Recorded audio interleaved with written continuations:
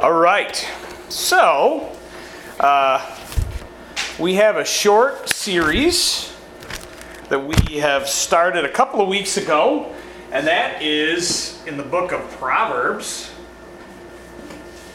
Okay, so we're going to go to Proverbs. Proverbs, written by whom? Solomon. Solomon, okay. Yes, Solomon. And there is in a couple of Proverbs also written by another one or two people as well. I think Agur is the guy's name. But majority of the Proverbs are written by Solomon, wisest man ever to live. And so he's got a lot of good life advice. And it was put in the Bible for many good reasons. There's a lot of really good practical things. It matches up with many things that are in the Bible which talk about practical life situations. What do you do? Now, these do them in little tiny snippets. They take little snippets and they say it in a very short, succinct way to get you to think about it. So we're going to go through a few Proverbs this week. And it wasn't last week, a couple weeks ago, you did it with John. A couple of weeks ago before that, you did it with Pastor Olson. So this one we're going to do this week, we're going to start in Proverbs chapter 27. We're going to skip around and do a few things. So my very first question to you, before we read it, is what can we control? Ourselves, okay. And can we do that? Not always. Not all the time. So we have one thing on this earth that we can control, ourselves. How about people around us? Can we control people around us? I mean, maybe. There might be a few circumstances where you can for some point. For some time. If you're trying to control people around you, it tends to be manipulation, right? At the point of a gun or something like that, or a knife, where you say, do this, and you say, okay, I'll do that. Or you don't, because some people still would stand and say, no, I'm not going to do that regardless, even at gunpoint. Okay? So there are things in this world that we can control. Very few little things. All right. Can you control how old you get? no. It's going to happen. Every single day, you're going to get 1 day older till you die.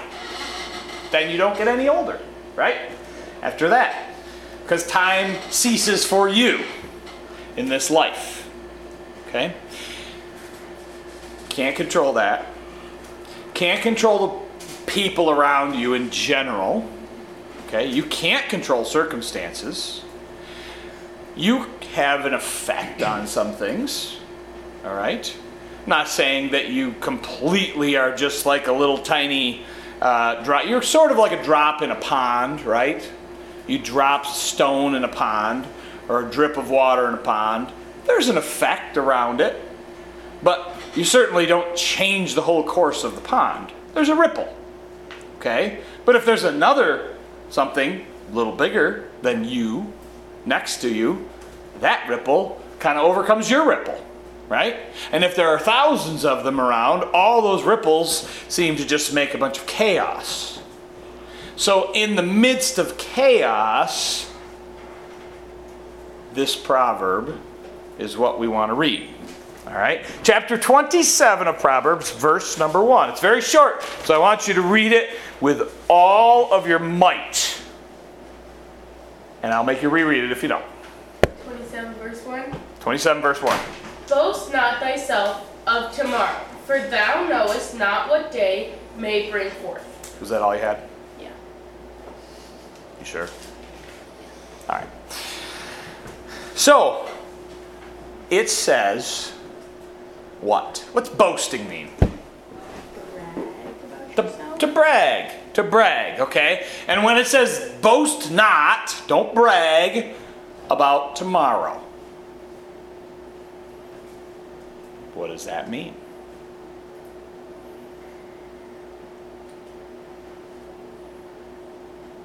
Well, you didn't do anything tomorrow yet, right? So you can't really brag about what you did tomorrow, right? You could, I guess, brag about what you did yesterday, but you can't brag about what you did tomorrow. So what does that mean? Boast not. The future, not necessarily just tomorrow. Like, don't boast about something that you haven't done yet or that you're going to do. Maybe you won't. Okay, so don't assume that everything is going to go according to your plan. That's what it means. Boast not for tomorrow. It means I'm going to get up and I'm going to do this and I'm going to do this, I'm going to accomplish this and I'm going to accomplish this. It's not bad to make a plan. But don't assume that your plan is how it will work. Right? I get to my job in the morning, pretty early in the morning. And when I get there, I have in my mind a plan of what I want to do that day. It is a very rare day that I do what I planned. Everybody and every other circumstance changes it. And I could say, tomorrow I'm going to do this, and that is it. I'm going to do it. And you can be as determined as you want, but circumstances may not let you. Other more pressing priorities could come up. And so it says in that second half, you don't know what one day will bring. You don't know what will happen between now and tomorrow. In fact, you don't even know if you're going to make it till tomorrow. I don't know. I could walk out onto the street and get hit by a train. That would be tough because there's no trains on that street. But it could happen, okay? An out-of-control train came off the tracks and ran up East Shelby, right? What I'm saying is nothing is impossible. It could be that train. That would be quite an impact. Okay, so what I'm saying is you don't have control. You don't know the circumstances that are going to happen today. You think, well, I'm going to make a plan to do something. And that's all good. But when you lose control of that plan, what is your response? Many times we think we control things. We get the opinion that we control a lot of things in our lives. And when we don't, when things don't go our way, we get angry about it. Get all flustered and frustrated because it didn't go my way. And you all are going to pay for it because it didn't go my way. So I'm just going to be angry at everybody. But what this verse says is, you never had control of it to begin with. You might have thought you did. The problem is not the circumstances, and the problem is not anything but your attitude about it. The boasting of it saying, I got this covered. You just don't know. So, it puts us back in our place a little bit, but at the same time, it says this. Don't boast for tomorrow. I'm not in control, but who is in control? Who? God. God is in control, right? God is in control. Right? So there's a reason why things happen the way they are. We had a vehicle 2 days before we were going to go on vacation. We had it all set. Everything was going to go. In my plan, in my mind, the vehicle was going to take us where we were going to go on vacation. Well, the vehicle broke down, and I did all my best to try and fix it. Changed out a fuel pump, and then I got deeper into it, and there was more to it. Ended up being a fuel pump control module, which was a little computer hidden way up under the spare tire. Okay, didn't even know about it. Didn't know about it existing. But by the end, I knew about it. Finally said, I'm going to order the part, and it's going to come tomorrow, and I'm going to put it in the car, and we're going to drive away.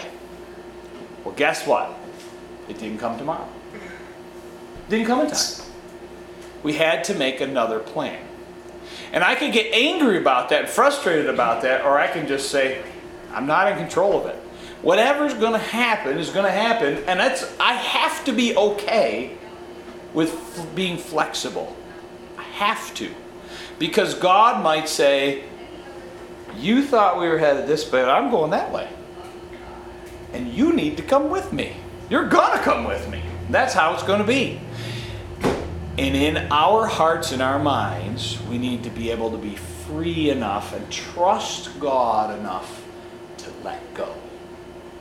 And say, it's okay. That's when you're really free. In your mind, in your heart.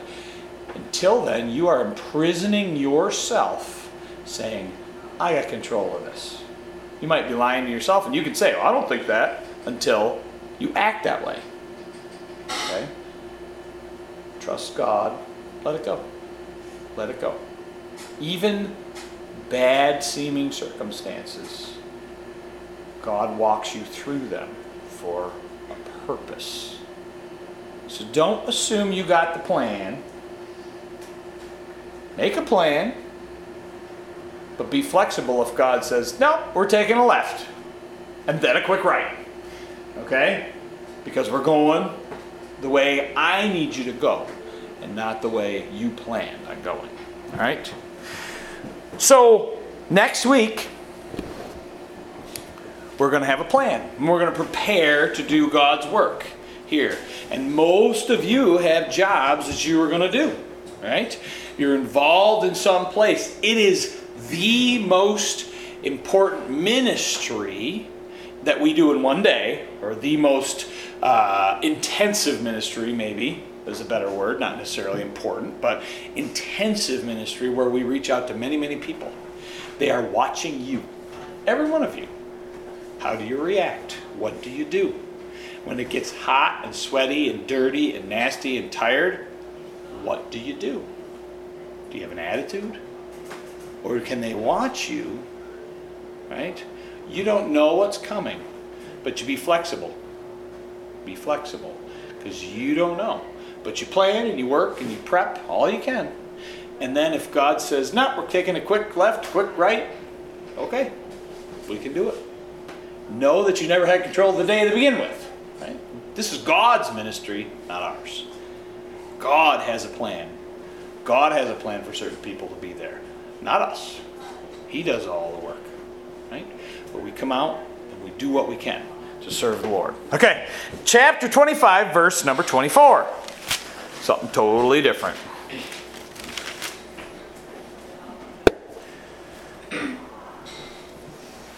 It is better to dwell in the corner of the house than with a broad woman and in a wide house. All right, here it is. It's better to dwell in the corner of a housetop than with a brawling woman and in a wide house. What does brawling mean? What? Fight? Arguing? Quarrelsome? In what kind of way? Just saying little comments as they walk by? No, like yelling. Just outright coming at you. Okay? So if someone is like that, and in particular, here's an interesting thing, right? You can think of a guy, a woman in a great big house, and a guy climbing up on the roof to get away. Okay? The roof was not like our roofs today. The roofs in Solomon's times were flat roofs. Okay? They were built in layers, and they were built, oftentimes people spent time up there. Okay? It was a place you'd go in the evening because the sun was down, it was cooler. Up on the roof, you might get a breeze. It might have been your only place to get away at all. The idea here is this. If you have someone that is in an argumentative mood, brawling, a brawling person, fighting person, it is better to not engage. Right? Someone comes at you really angry, really, about this. Your idea is not to stand toe-to-toe with them and tell them off. Because where does that get this guy? Nowhere. The idea is when you meet up with a person who's ready to rumble, that you are wise enough to step back and diffuse the situation. Right? Bomb squad, people that go and work on a bomb squad are not good because they blow up bombs. They're good because they defuse bombs. Right? You could say, hey, I want to work for the bomb squad and blow stuff up. Nope. You want to work for the bomb squad so it doesn't blow up. That's much better. Anybody can make stuff blow up. But to diffuse something is a much more desired skill. To be able to take someone who is argumentative and be able to step out of that argument and calm things down is a far better skill than be able to blow it up and tell you how important and wonderful and smart I am because I can cut you to pieces with my tongue. Not impressive. People argue and fight all the time. And in fact, relationships often get destroyed by careless words that are said. And so this guy says, she's in the mood to fight. I'm not going to engage her. I'm going to get up and get out, let her cool off. Okay? Goes for anybody in any relationship. The wisdom is in the fact that you can step out. That's wisdom. Okay? It's not wisdom to get into the middle of a fight. In fact, he gives up his comfort in the house. Nice, big, wide, lots of room in the house. It might be hot where he's going to go, but he says it's okay. It's better than engaging in this fight. I'm going to give up my comfort. I'm going to go somewhere else and get away. Let it cool down. Okay? Chapter 26, verse 17, please. He that passeth by and meddleth with strife, belonging not to him, is like one that taketh a dog by the ears. Okay, so here it is. When I was about 6 years old, my neighbor was walking her dog outside, and my whole family was in the house. I came back out to grab something from outside. She was walking along her property border, and she motioned to me to come over, and then motioned to me to stop, and then motioned to come over, and I was confused at what she did. She had a big German Shepherd. When she kept doing this, and this, and this, I'm like, what do you want? I'm 6, I don't know. I stepped onto the border of her property, and her dog came out and attacked me. Got me down to the ground, bit over one side and the other of me. German Shepherd, she had to kick him to get him off of me. Okay? It's not a very pleasant thing to be bit by a dog. And apparently, the moment I stepped over the border, he knew I was on his property and he was coming after me. She couldn't hold him, didn't matter. Big German Shepherd. Okay? Being bitten is not very fun. If you've ever been bitten by a dog, had to go and get stitches. He got me pretty good. He got me really good. Not fun to be bitten by a dog. Right? Now, when you walk by, here's another verse about arguing. You see someone's argument, and they're having an argument. If you come in and stick your nose into their argument and voice your opinion, it is like grabbing that German Shepherd by the ears. At the moment, you got him. But there'll be a time you gotta let go, right? And when you finally let go, he's agitated. And it's not going to work out well for you. You're going to get bitten.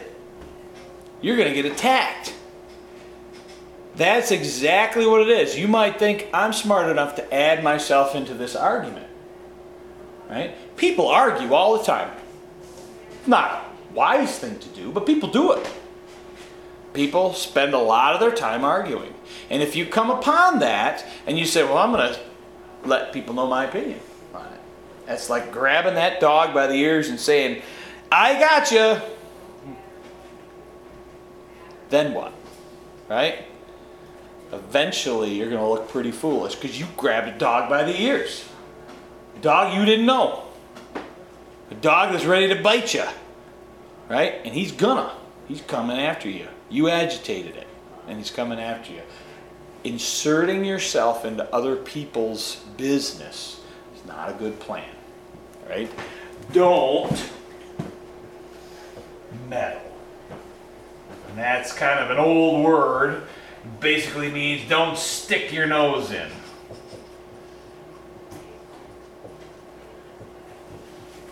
Other people's business. Don't stick your nose in other people's business. Okay? You do it, you're going to get bitten. It's pretty simple. You butt into somebody's argument. So the idea is you see something that happens. You see something happening. Do your best not to go into that argument, but do your best to be a good example around them. To not engage into those things, right? To live in a God-like way. Because if you don't, you get bitten. All right? Chapter 27, verse 17. Again, verse 17, but chapter 27. Somebody read that. Sharpeneth iron, so a man sharpeneth the countenance of his friend. Okay, so if you have an axe, you can take a file. And what is an axe head made out of? Metal. Iron, particularly probably steel at this point, but we'll call it iron, okay? And you have a file. What's a file made out of? Metal.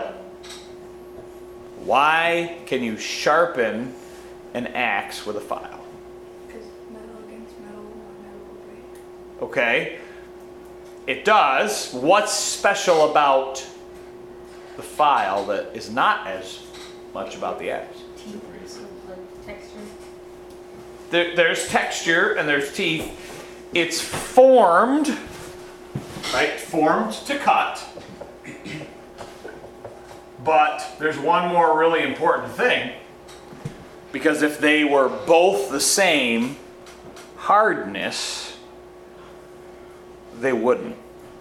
Oh, It wouldn't file. A file is harder than an axe, okay? And so there is a hardness. That is really important. Otherwise, you would just take two pieces of steel and rub them together, and it would just rub both equally, okay? If you really, really want an effective sharpening tool, it has to be hardened and formulated to do it. Formed to cut and sharpen. What I'm saying is it doesn't happen on accident. It doesn't happen on accident. There's a purpose behind it. So, yes, a friend is like iron sharpening iron. A good friend has wisdom. They've spent their life learning to do good things, say good things, live in a godly way. And much more than that, they've got a little hardness. Hardness comes from heat. Right? With steel, you heat it up and cool it off. It's kind of a shocking process. You shock the metal to get it hard. In order to do that, you got to heat it up good. The same thing with a good friend. A good friend is not just any old person. A good friend is a friend who's lived through a little bit. So as you get older, be careful in who you choose. You want a friend who has lived their life in such a way that they have learned to have a purpose. They have formed themselves in God's image in such a way that they're useful, and they've lived through a little bit. And they have hardness to be able to file you. Because that is what you need in a friend, is somebody to take off the rough edges of you. That's what a good friend does. They say to you when you're about to do that stupid thing, don't do that. That's stupid. And a good friend gets you to listen. All right? Because you know that they're wise. They may have been through something. They may have lived their life and done a few things and learned a few things. The reverse goes for you to your friend. Become purposeful in your life. Don't just be a hunk of steel that is not purposeful, that's not formed in the right way. How do you get formed, ready to cut on somebody else? You get formed by learning about the Lord. You get formed by spending your time in God's Word, spending your time praying, spending your time growing in God, and then you're able to help them much more because you've got the fruits of the Spirit. You've got the evidence that God is in your life. You've lived through it. And so you can help that person. If you don't have purpose and you don't have a little bit of hardness, you haven't been through the fire in your life, you're probably not that good of a friend, truthfully. So don't look for people that are missing that. Look for people that have that purpose and have been through the fire a little bit. That's your best friends. Not very many of them in your whole life. If you get one or two in your whole life, that's a pretty good amount. If you have more than that and they're really good friends, count your blessings. Okay? But usually it's one or two in your whole life. It's not a lot. So learn to be a file for them. Learn to have purpose. Learn to help them as well. All right. Chapter 28, verse number 13. He that covereth his sins shall not prosper, but whoso confesseth and forsaketh them shall have mercy. Okay? The truth is that we all struggle with our sins. We all are going to struggle with our sins. We all have sins, and we need help with them. We all do wrong things at times. Okay? And hiding our faults will never help. I'm not saying you've got to admit everything you've ever done to everybody you ever come in contact with. But one of the most freeing moments in your life is when you can confess a sin, first of all, to the Lord. That's the biggest and the most important. And there are appropriate times where you might confess something to someone else. A good friend, or a parent, or something. Maybe a brother or sister, maybe. Okay? Someone who is close to you, someone who maybe needs to hear it, it's not going to chop you down for it, right?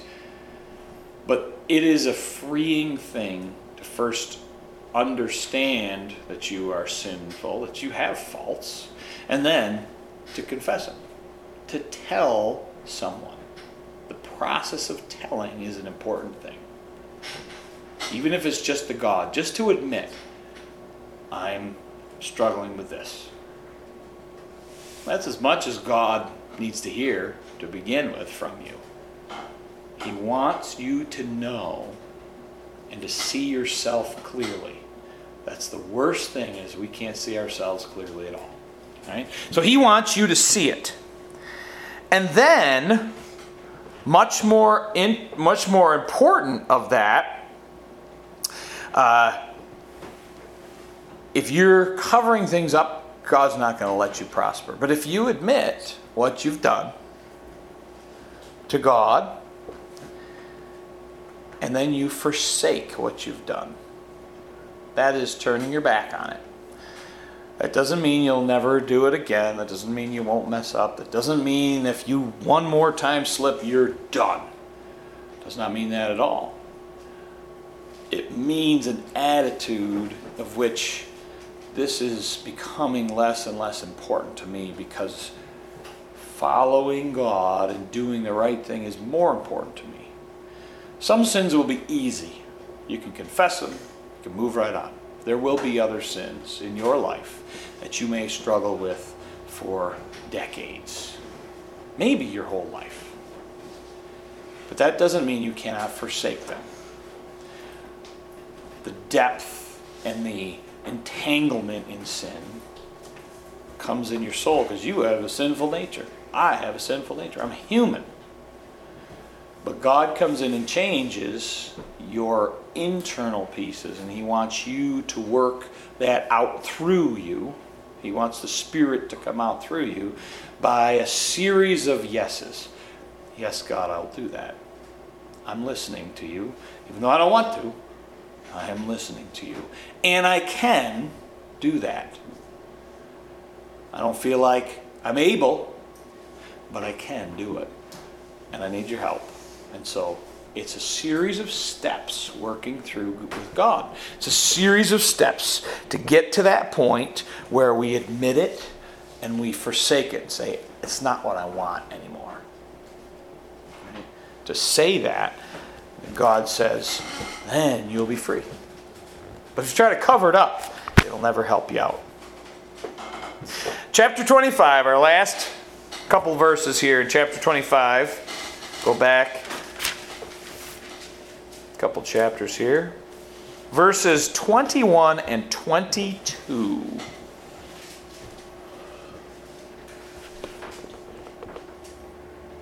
Chapter 25, verse 21 and 22. If thine enemy be hungry, give him bread to eat, and if he be thirsty, give him water.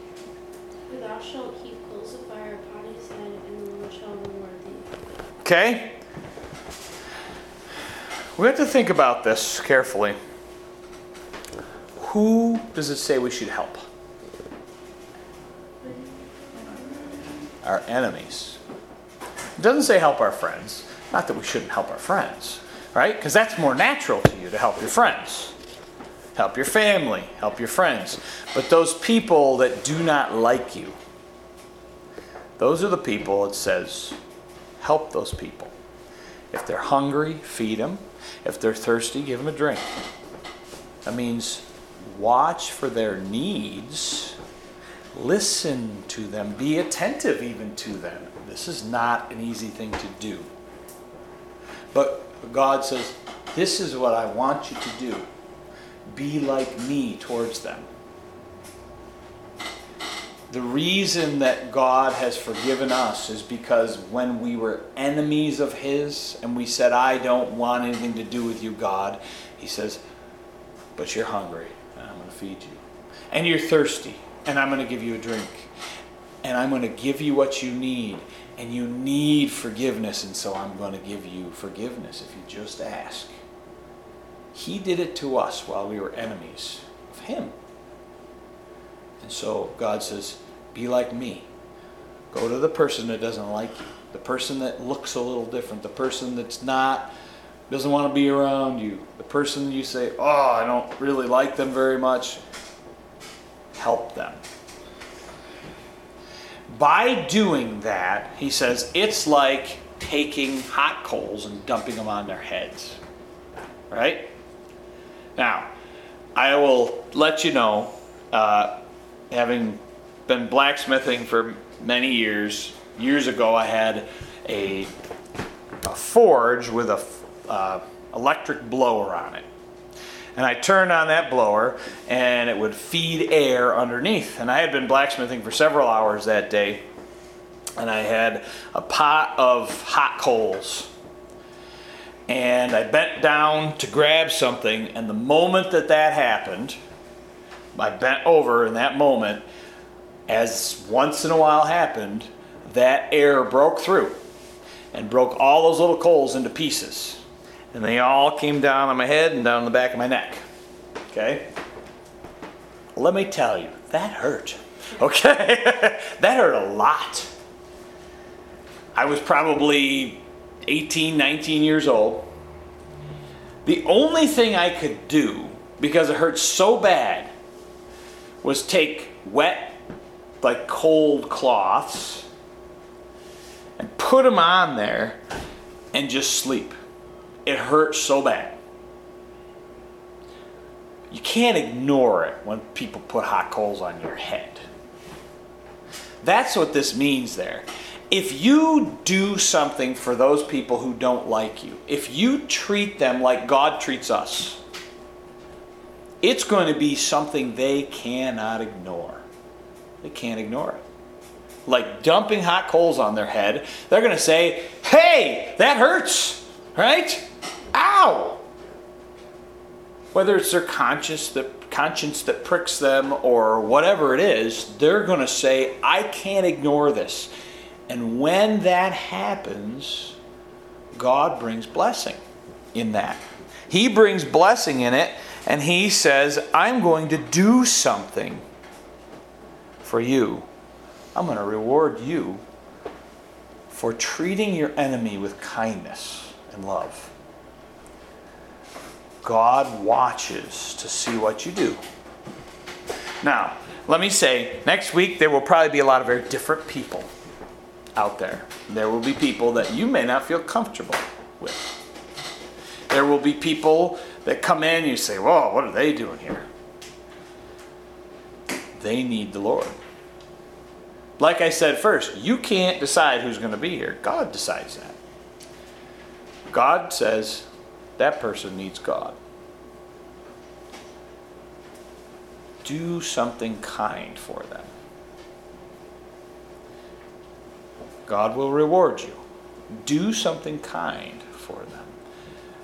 That's really important to watch. Next week is so important. God will be doing things. Make sure you're in tune with what God's doing. It's all on, no accidents. What will happen? It's on purpose. Make sure you're watching for those people who need, for those people who are alone. Whether it's a kind word to a person sitting on the side who's all alone, right? Or a drink, or a hot dog, or just some little gesture.